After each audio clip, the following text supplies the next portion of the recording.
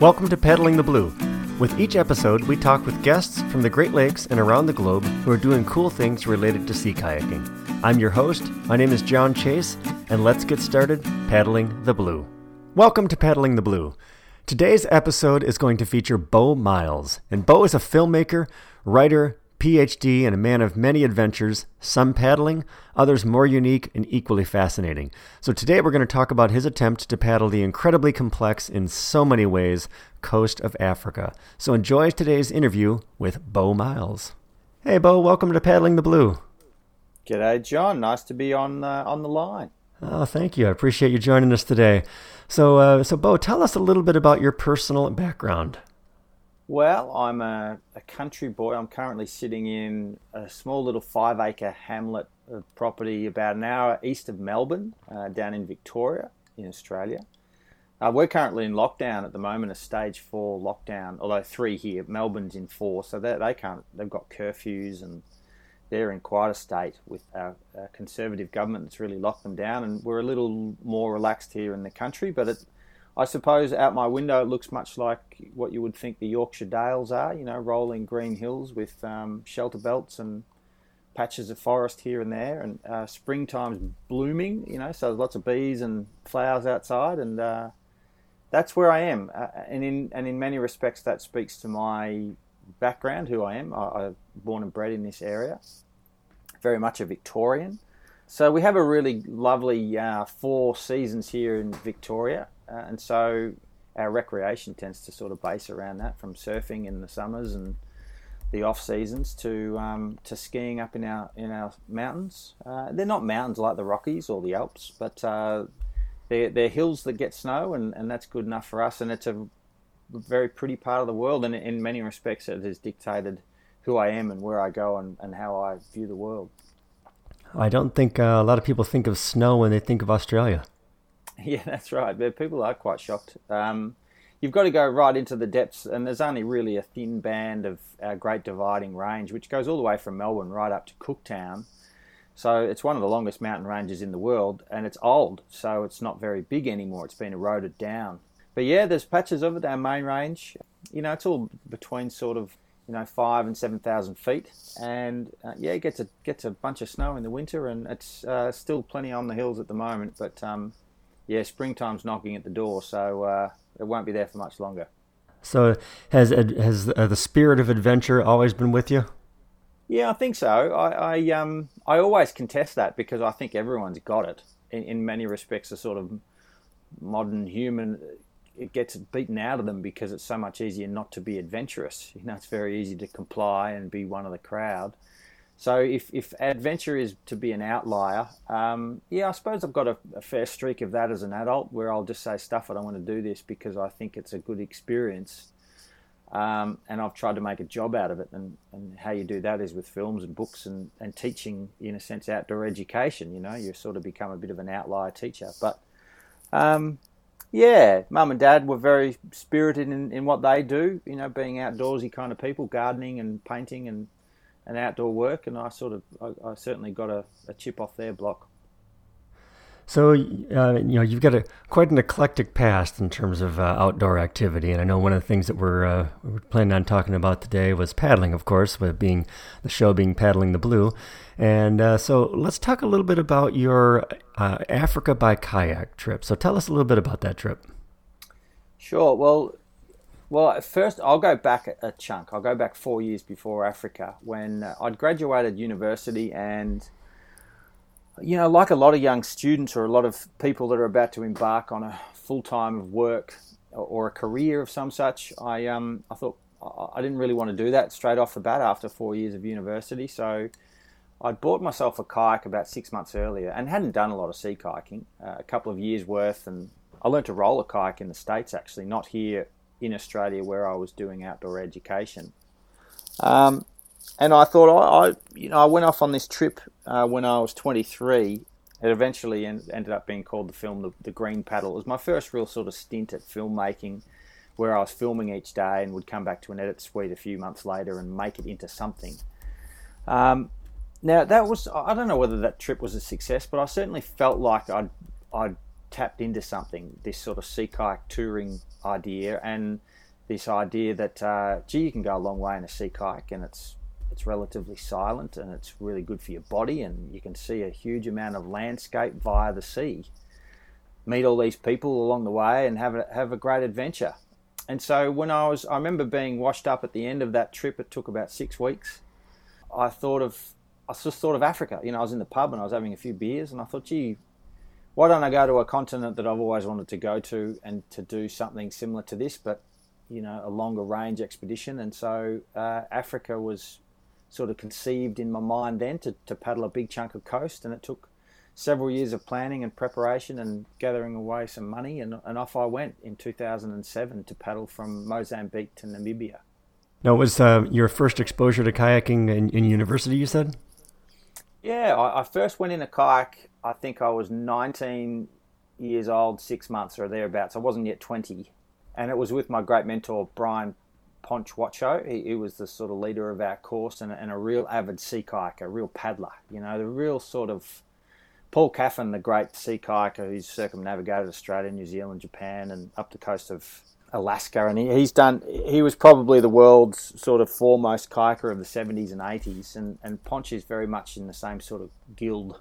And so I was taught by a really good teacher, and not the tech stuff. I've never been a boffin of sea kayaking, but he certainly revealed to me the potential of the sea kayak as a mode of transport, and as a great way of getting around. So 4 years of planning, you find yourself in 2007 in Mozambique. So what happens from there? Yeah, it took a lot to get to the start line too, I tell you. I mean, I flew into Johannesburg, which is not on the coast, and then had to get a couple of 1,000 kilometres northeast of there to the coast of Mozambique with these chunks of kayak, because I had these pull-apart kayaks for myself and Jared, a Kiwi bloke who was going to join me for the first month or so. Now, they were in customs. They were locked down in customs for 2 weeks. So the delay started instantly, So it was no longer a story of I can paddle with good winds or good tides. It was I couldn't paddle at all because the kayaks were bound up in customs. And lo and behold, it was sort of that start of that idea that nothing's as simple as it seems in another country, and a whole new set of laws, and there was certain sort of elements of bribery you had to get through just to get to the coast, get to the water. But in any case, we got there a couple of weeks after touching down in South Africa, and we started at the Tropic of Capricorn, which is a little town. We just started north of it, actually, about 5 or 8 miles north of the Tropic of Capricorn, in a town called Inhambane. And, tropical coastline with coconuts and, beautiful weather and all these kids running around on the beach. And away we went. And it was a really special moment that first day, actually, to get past the small shore break and start paddling south. That was, you don't have many moments like that in your life where it's such a big moment of build-up, a bit like marriage, I suppose. Now, how long did it take from the time you landed in Johannesburg to actually get to start paddling? It was nudging 3 weeks by the time we saw water, or by the time we actually pushed out. So wasted a lot of time in just red tape of getting there. And it was quite tricky, so it was several buses and then paid lifts in the back of utes, and then dragging out to the coast, So even just once we got the green light and we could get through border control, and we had the kayaks and we had our food and we had our cash, and away we went. It was still days and days just to get to the coast. So it was sort of 3 weeks to get to the coast, and then almost 5 months later it took me to finish in Cape Town. From that first day on, you get out past that first shore break and you kind of start to get the experience. Tell us more. Keep us going. Well, all right, I'll be kind of lineal about the thing. That's I'll sort of map my brain out how it's sort of, the first few weeks were very much just about getting your systems dialed. Now, whilst I'd done a bunch of sea kayaking by that point and a heap of guiding, and I sort of had all my systems pretty good. You have kind of 5 and 6 day systems, or even 10-day systems, but nothing compared when you are living out of your boat every day, just like you would a car or an office or a house. You've got to, in a sense, reinvent things. And whilst a 6 or a 10-day set of systems does overlap into expeditionary living, there are many differences, you know. So the first few weeks were very much just about getting your systems down, where things are, what time of the day you do things, and how habitual you make those things. It was very much just about getting into that mode. And that's when the sort of the travel fitness really started to kick in too, where you start to get you really get into a groove, and your 40 and 50k days are quite doable, and I wouldn't say easy, but you work with all of your mechanisms because you save time everywhere, and you're able to get to where you want to go because you're well oiled by then. And so that's when we sort of hit a purple patch. I still had the New Zealander Jared with me at that stage, a great guy I'd met in the US. Him and I were doing some kayak guiding on rivers and lakes in New England. And I knew of him as he was a sailor really by heart. And so he knew the sea really well. He knew the sea better than me, really. He could read the world of the sea. And so he was a really invaluable contribution to that first month. And great company, you know. And so him and I got our systems in order, and there was no animosity. You know, it was a really good relationship, which got the expedition off onto a good start. And we got to Maputo, which was about 300 or 400 miles down from our start point, and went into town, you know, buried our kayaks with a local fisherman, or got him to look over them for $20 or something. And off we went into town to try and extend our visas, and had some beers and went back out to the coast. And that's when things started to really change. So we were starting to enter into the sort of more temperate coast, where it wasn't just sandy beaches and coconuts. It was starting to get into mixed coast with headlands, the autumn rather than late summer. And then Jared got sick, so he got malaria, which we sort of suspected for a few days before going into a clinic and taking a day off the water. And sure enough, and he gets a battery of pills, and he takes these big giant pills. And then he's illegally taken out of the country of South Africa across the border. Sorry, that was in Mozambique still, of course. He was illegally taken across from Mozambique to South Africa under a boat of a fisherman because we couldn't get visa extensions. And I likewise just pushed on solo down the coast, paddling into another country, and on I went. And that's where I really truly learnt the value and the headspace of solo travel. I'd never done such an extensive solo trip before from that point on, and that's where I kind of learnt the game, I suppose, and the joy of being by myself. I loved it. I really did.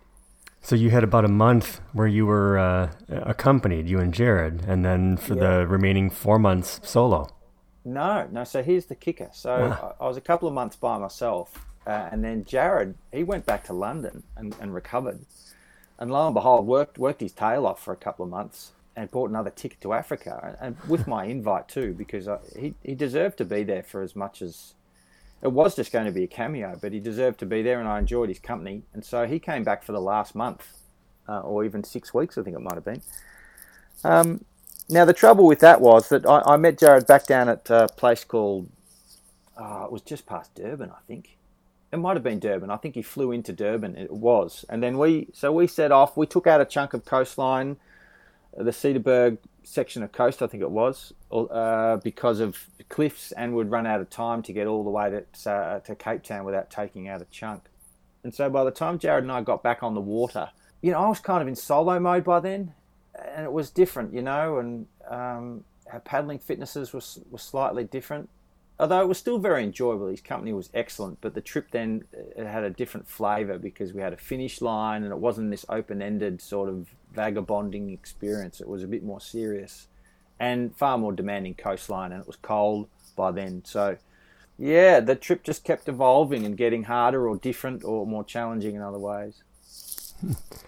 So what was it about Africa that really got you fired up, that you said, that's where I really need to go? I mean, you mentioned that you were in the pub and, you know, having a few beers and started to think about it and decided that was the continent you needed to go to. But why Africa?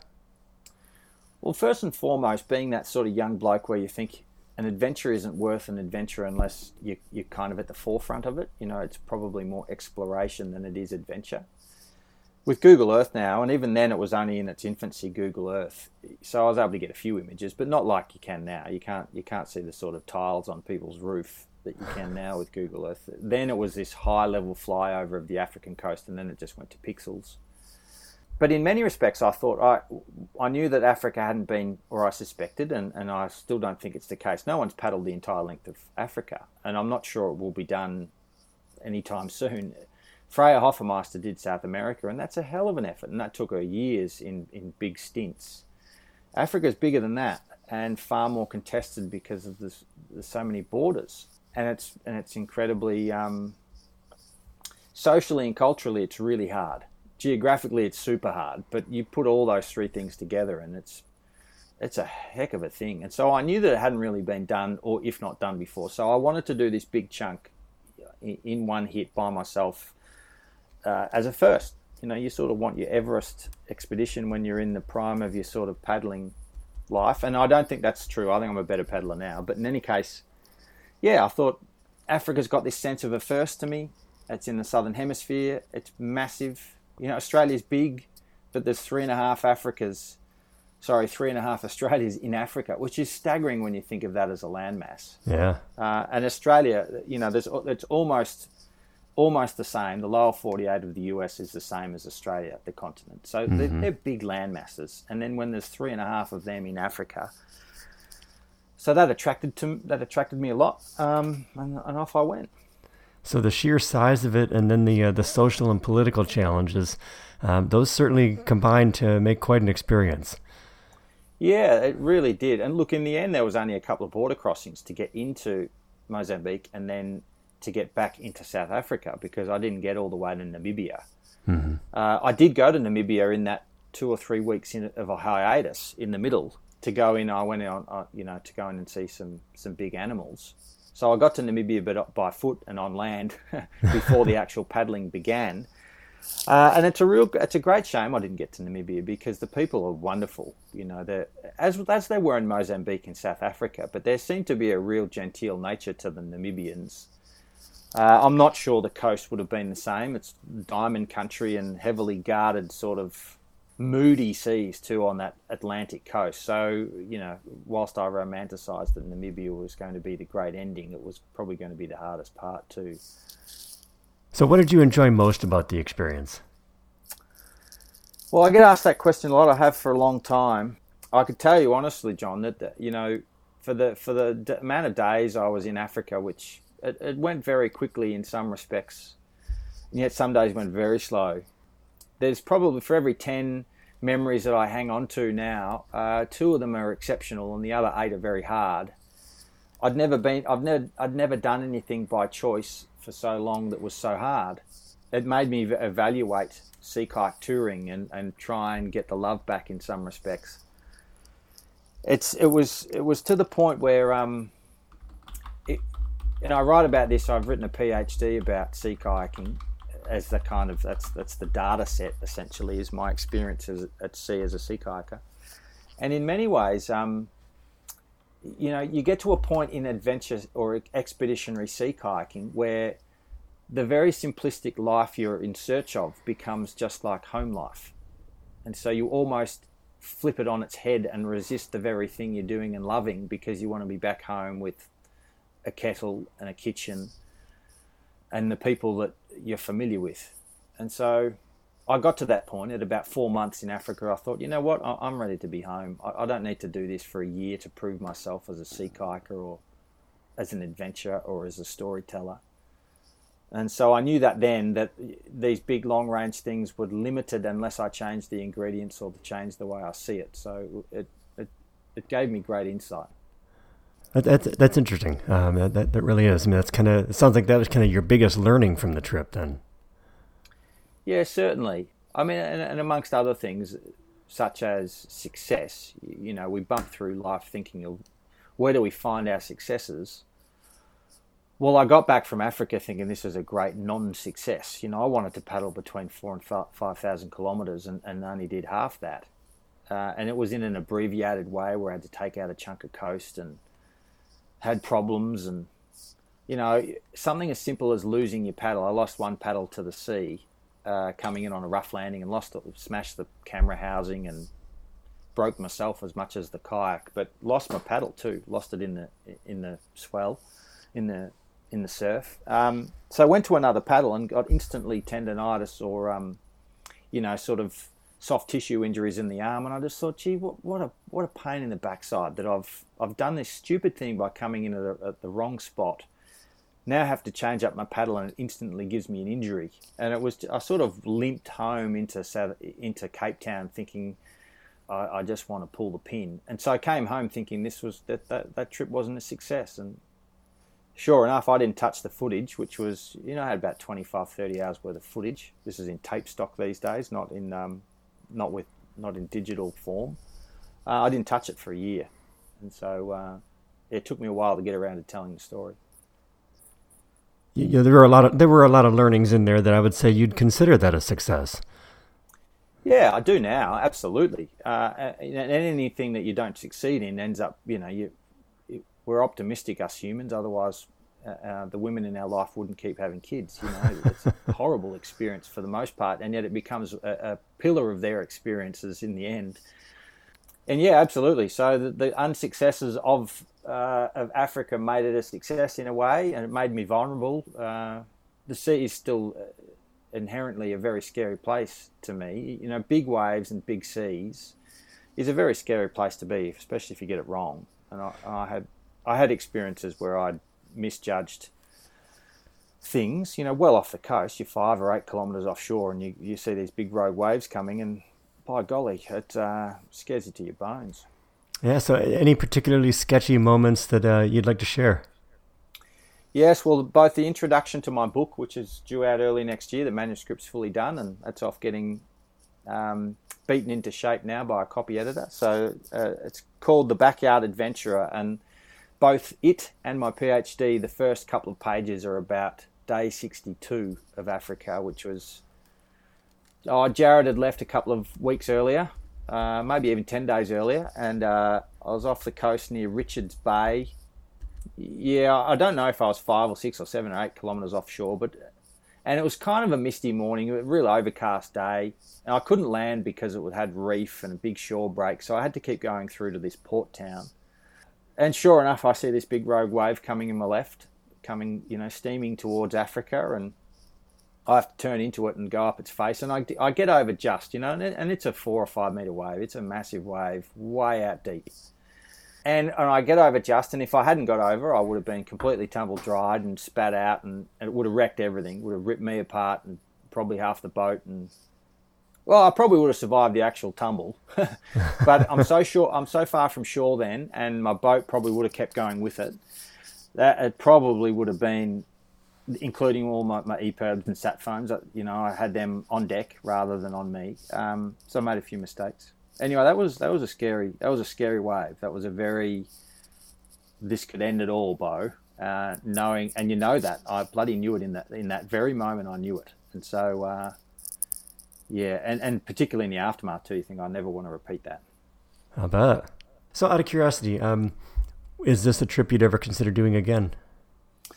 Yes, and that has come up a lot. And look, the thing is, I'm married now with a little baby. I've been on dad duty all morning, and there's a little 1-year-old outside playing now with my wife. And congratulations! Thank you. Yeah, and that's brilliant. What an adventure that is. So I'm in a really good patch now where I don't necessarily want to go off and paddle around the African coastline, but I kind of do too. I kind of want to go back to it. Now, if I was to go back, I would I would want to take my wife and May with me. And so how would I work with that? Is it possible to have a female and a young female daughter bumbling along the coast in a four-wheel drive of some kind to help out? So you'd ask, I'd have to really retrofit the expedition, and I'd want to do it anyway. So yeah, I certainly think about going back to Africa. I'm not sure when and how, but and I've got other trips up my sleeve, but it's on the burner somewhere. Well, that certainly sounds like the impetus for a new expedition. Just figuring out how to make all that happen. So how did you... Freya, she's an inspiring character, Freya Hofmeister, to go around South America. Have you talked to Freya? I've not yet. If you can get her on the line, she's amazing. I've written articles about her and her book, and it wasn't written by her. It was written by Joe Blickman, I think his name is. Yep. great book, Fearless, and very insightful of Freya and her mechanical nature and just how calculating she is. Amazing paddler. Anyway, so I was quite inspired by her South American venture and the fact that she took it in chunks. Because I think, doing the whole thing in one hit it'll do your head in a bit. So Africa that would be how I approach Africa, but there you go. Okay. All right. So how did you prepare both mentally and physically for that trip?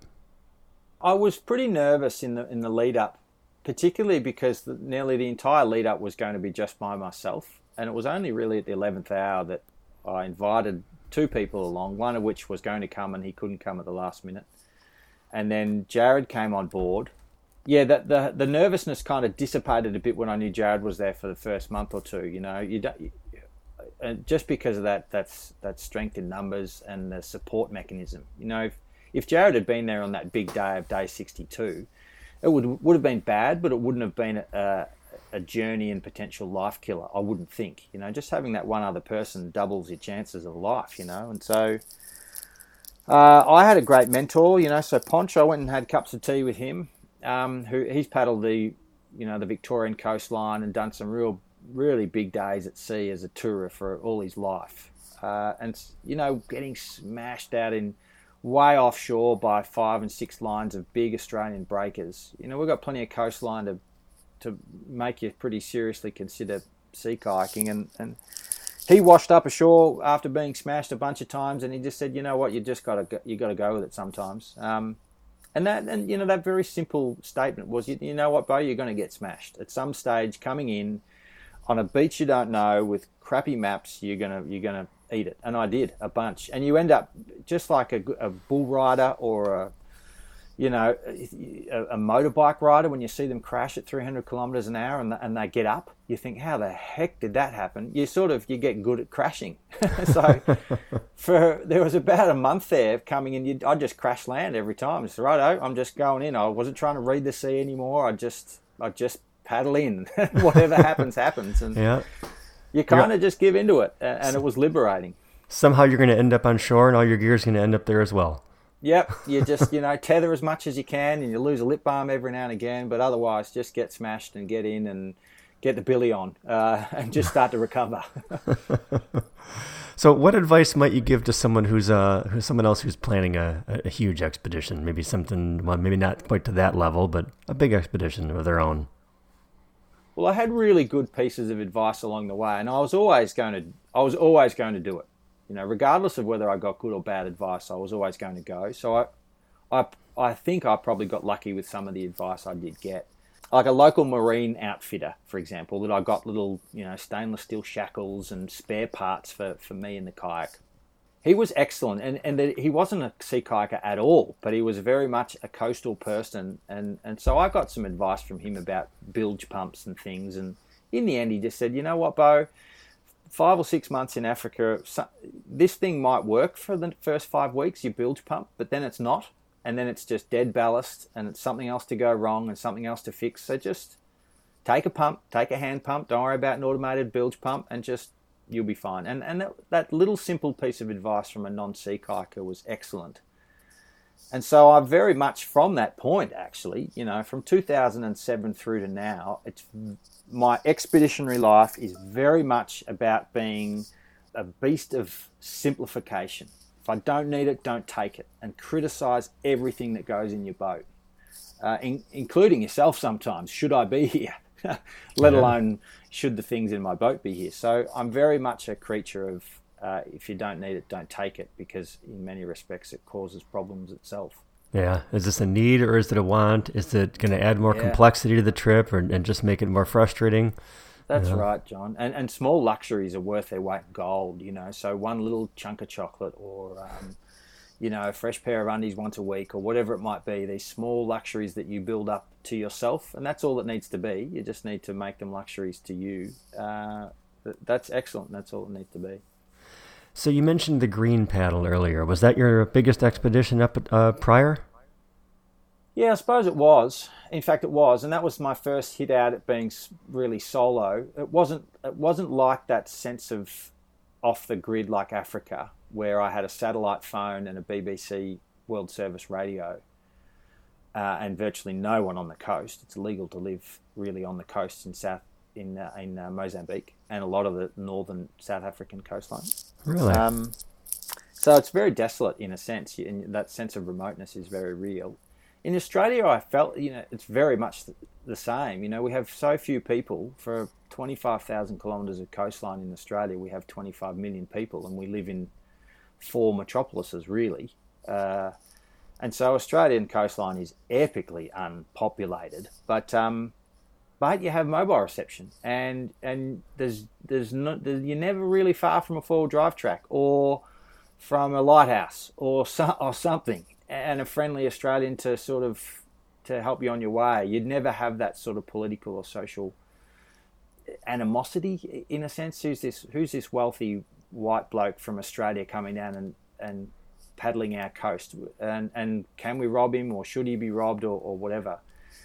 And when I say that, I've got to say that kindly, because the people of Africa were magnificent to me, but there were still some tensions and some hardships along the way that I probably wouldn't have had in Australia, being in Australia, paddling around Australian coastline. And so by the sheer thing of being there, it was a very different agenda from Africa, and my first paddle around Australian waters were very different. So how did you create that atmosphere of friendliness to the local folks? That's a very good question, John, because you can be quite, a young man can be very naive to what is going on in the bigger picture of where you are.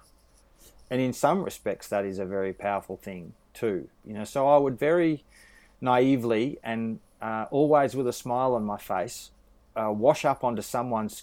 By the time I hit South Africa, particularly the bottom section of Africa and heading up towards Cape Town, all of that is very quite habited, and there's lots of beach houses and lots of second homes and lots of big estates, and it's owned. The coastline is owned, whereas before that it was very desolate, or felt it. So I'll be washing up on someone's property for months there it was, and so I'd just have to rock up onto their lawn, or where they've got a veggie garden, or somewhere a patio to sit, and just be very kind and say, do you mind if I pitch my tent down there at the high tide mark? And invariably they'd bring down iced tea and and say yes, and invite me for dinner and offer me showers, and their friendliness was amazing. But I always went in with a positive attitude, and I never flashed around any money or flashed stuff. I had bad t-shirts that were ripped and torn. I never looked like I was wealthy. I genuinely looked like I was a wash-up. And so that always sort of played into my hands a bit. But for the most part, I thought if I'm good to people, they'll be good to me, and that's what happened. So tell us a little bit about the equipment that you used on the trip. Well, like I said, I ended up taking way too much stuff. Things like first aid kits and spares, clothing. I just took way too much. And even now I've spent, I'd say, thousands of days in a sea kayak, or living from a sea kayak, over the course of my 20 odd years in a sea kayak. And I still stuff it up every time. Even now, guiding, I take too much stuff. And I do that because, one, I've got the capacity to. There's plenty of storage space in a kayak, and even if you're going for 10 days, you're never going to fill it. And I take spares for the group and whatnot. But in terms of gear, it was very basic. I had of course, I had a spare paddle. I had all my camera equipment, which was heavy and bulky then. It was nothing like the micro-nosed cameras we have now. It was all still tape stock, and it was all the size of house bricks, every single element of it. And so there was lots of camera equipment, little tripods and things. Lots of spares for that. I was probably most precious about capturing the trip as much as how much was in the first aid kit, which I pilfered off as I went. So a lot of the first aid kit I would swap for water or barter for food, or I took a small towel, and that went within the first week to a fisherman. So it really, in the end, was just Bo with his paddling kit. So you got a really good PFD, really good SunSmart kit, really good paddle, good gloves, for the most part, it's about being comfortable as a paddler, and the rest is superfluous. Once you hit land, and especially in the tropics, all you need is a good pair of shoes and a hat, and that's it. I had a very basic tent. It was $100 American tent. So there was no great shakes. I am no gear boffin, and I haven't been since because of the effectiveness of how simple that trip was. I just kept jettisoning stuff. If I hadn't used it in the first couple of weeks, out it went. So that was it. I kept losing sponges from behind my seat, and so they became quite.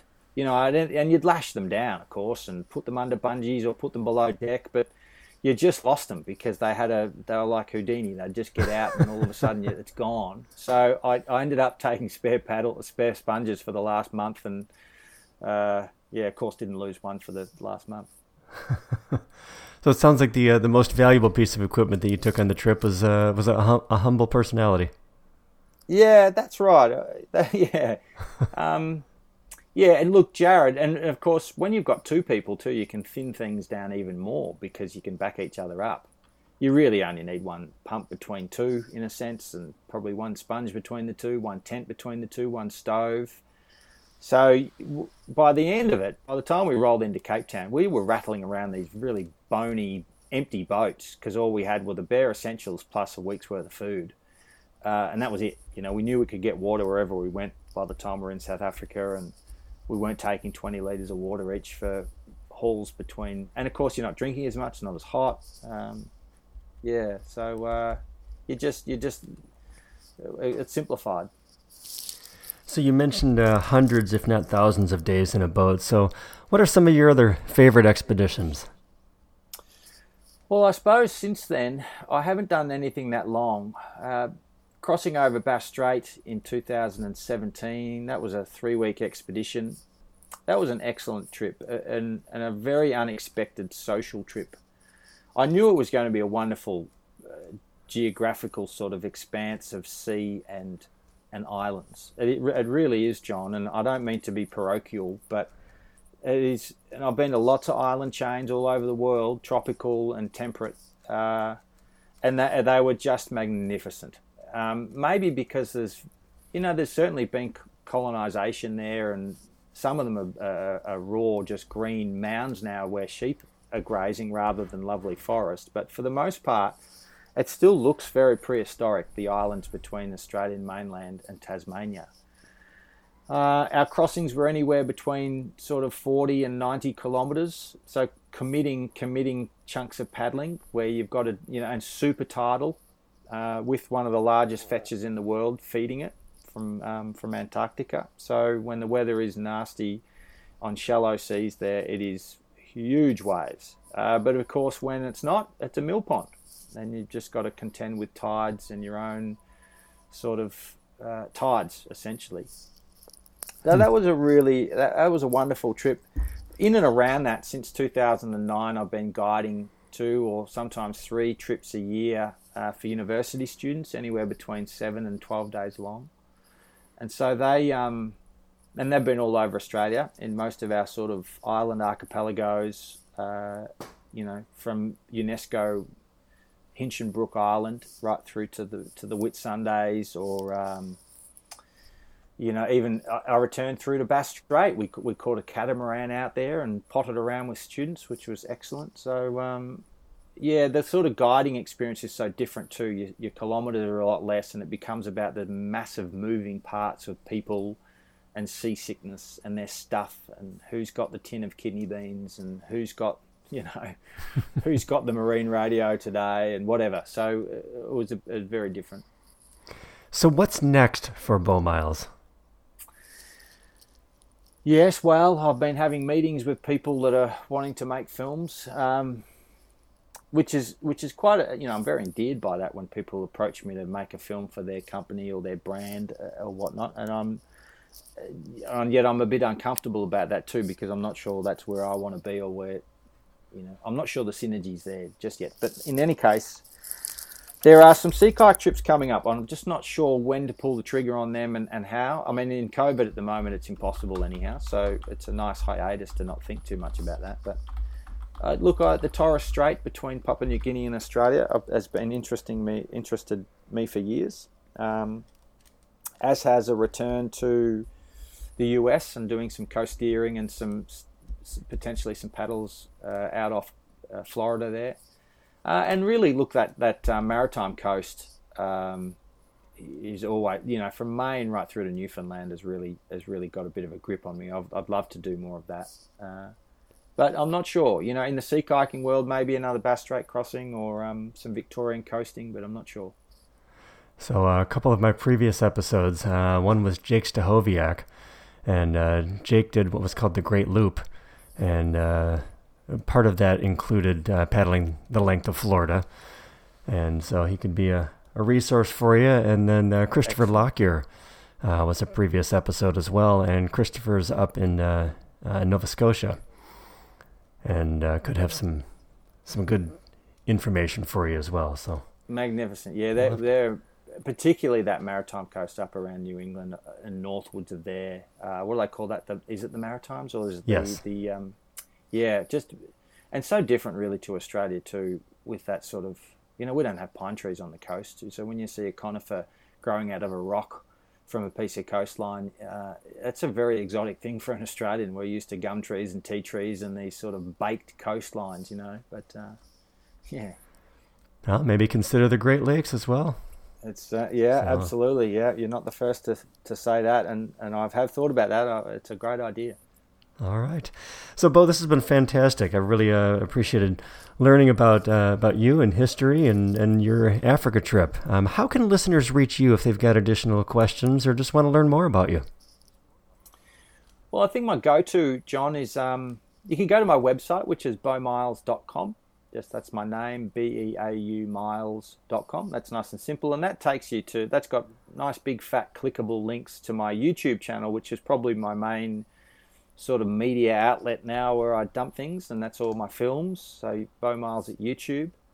And the book's on its way as well, but that's all part of the website thing. You'll see and navigate that. But and lots of podcasts out there too, although in many respects a lot of them are about filmmaking and general everyday life. This is a really lovely sea kayaking piece. So I look forward to dipping back into your archive as well. But yeah, for me, it's YouTube. John, that's great.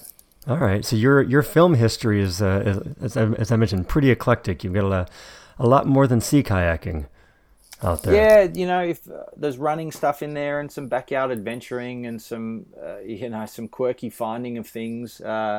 And there's a lot more films to come. I'm locked into a 4-part series next year with Screen Australia, which is our national funding body, which is really exciting. I've never done anything with funding before. I've always just been sort of squirreling away cash. So, yeah, lots more films on the horizon in the next sort of 4 to 12 months. And tell us about the Backyard Adventure. Well, the book itself, it's all done. It's just off to the copy editor now, and it's very much about, and I've alluded to the fact that going to Africa for 5 months is a very big chunk of time. That's it's a big chunk of your life in a sense as well, let alone the fact that that's just Africa, let alone the filmmaking afterwards and the planning and training and preparation beforehand. And I suppose it's like directors now. When Hollywood directors do 10 films in their whole career, then they've had a good life, and it comes down to 10 stories. So the Backyard Adventurer for me is very much about having more stories and more bang for my buck closer to home that I don't have to travel great distances to do. And so my level of perception or my sense of perception has to be sharpened or changed or altered to try and get those big senses of crossings and summits and challenge closer to home. Although at least that's what you think. And then when you try, I paddled my local river all the way to the sea, and it took me almost 4 days, which takes me 30 minutes to drive. And so it was hard, and it was really insightful, and it was a heck of an adventure, and it's right under my nose. And so my new book is about exploring backyard places like I used to explore the world. Sometimes the greatest adventures are just right under our noses. Exactly. So excellent. So the Backyard Adventure out in March 2021. So we'll look forward to seeing that out there. So thank you, John. Yeah, that's the go. Yeah. So, Bo, one last question for you as we wrap up here. It's a question I always ask at the end of interviews, and that is, Bo, who else would you like to hear as a future guest on Paddling the Blue? That is a good question, and I've got a lot of good paddling friends out there, and I'll give you two names. First of all, I think I mentioned them both once. My great mate Brian Ponch Watcho is a heck of a mentor of mine and a very stable head and a very good paddler. Him and I have done lots of Victoria and Tasmania and Queensland together. So Brian Watcho, otherwise known as Ponch, he's a very esteemed writer and academic and the head of a university course at the moment.